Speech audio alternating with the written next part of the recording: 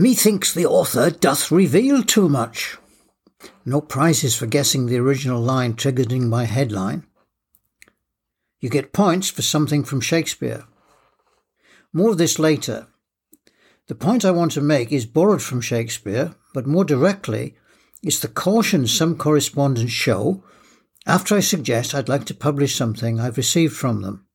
An example recently was from a politically active contact I will refer to in gender-neutral terms as Sam.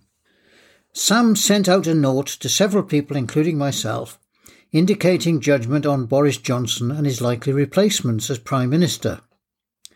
When I checked if Sam wanted to be quoted in my blogs or publications, she replied no, because that would lead Sam to censor communications, weakening their value. Within days, another correspondent agreed I could publish, avoiding anything which might reveal identity or any specific details of potential commercial value. Earlier, another friend had confided in me that this person had worked at keeping his or her name completely out of the social media, so didn't want to be quoted.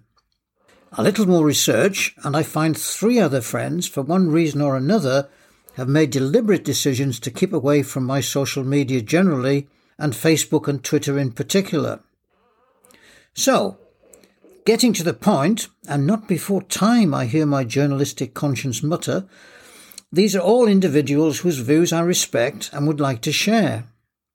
I could invent a fictional persona for each of them, a nom de plume if you like, as I did with my gender-neutral friend Sam, not to be confused with a real-life Sam. What's going on here? I'm not sure I can see a general explanation. Shakespeare's original observation is about a play within a play, where a trap is set for the speaker. Her words are often quoted as, "Methinks the lady doth protest too much."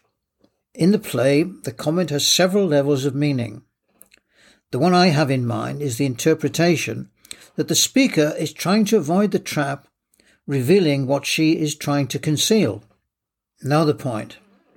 Publishing always reveals something of the author. The best an editor or reporter can do is to avoid deliberately setting up a trap. It's partly a matter of judgment, partly a matter of trust whether an author or authority decides to agree to make his or her thoughts public, and whether they are reported from the source who wishes to remain anonymous or with the author identified. Please let me know your thoughts and whether you want to remain anonymous. Note for students of Shakespeare. The story within a story is from Hamlet.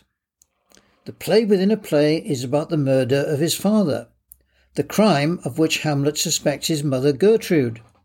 Gertrude tries to avoid the trap by her remark, "The lady doth protest too much, methinks."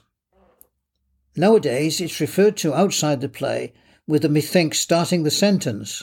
Here it's more generally used as a posh way of suspecting something suspicious in any argument, and not just for the heinous crime of mariticide.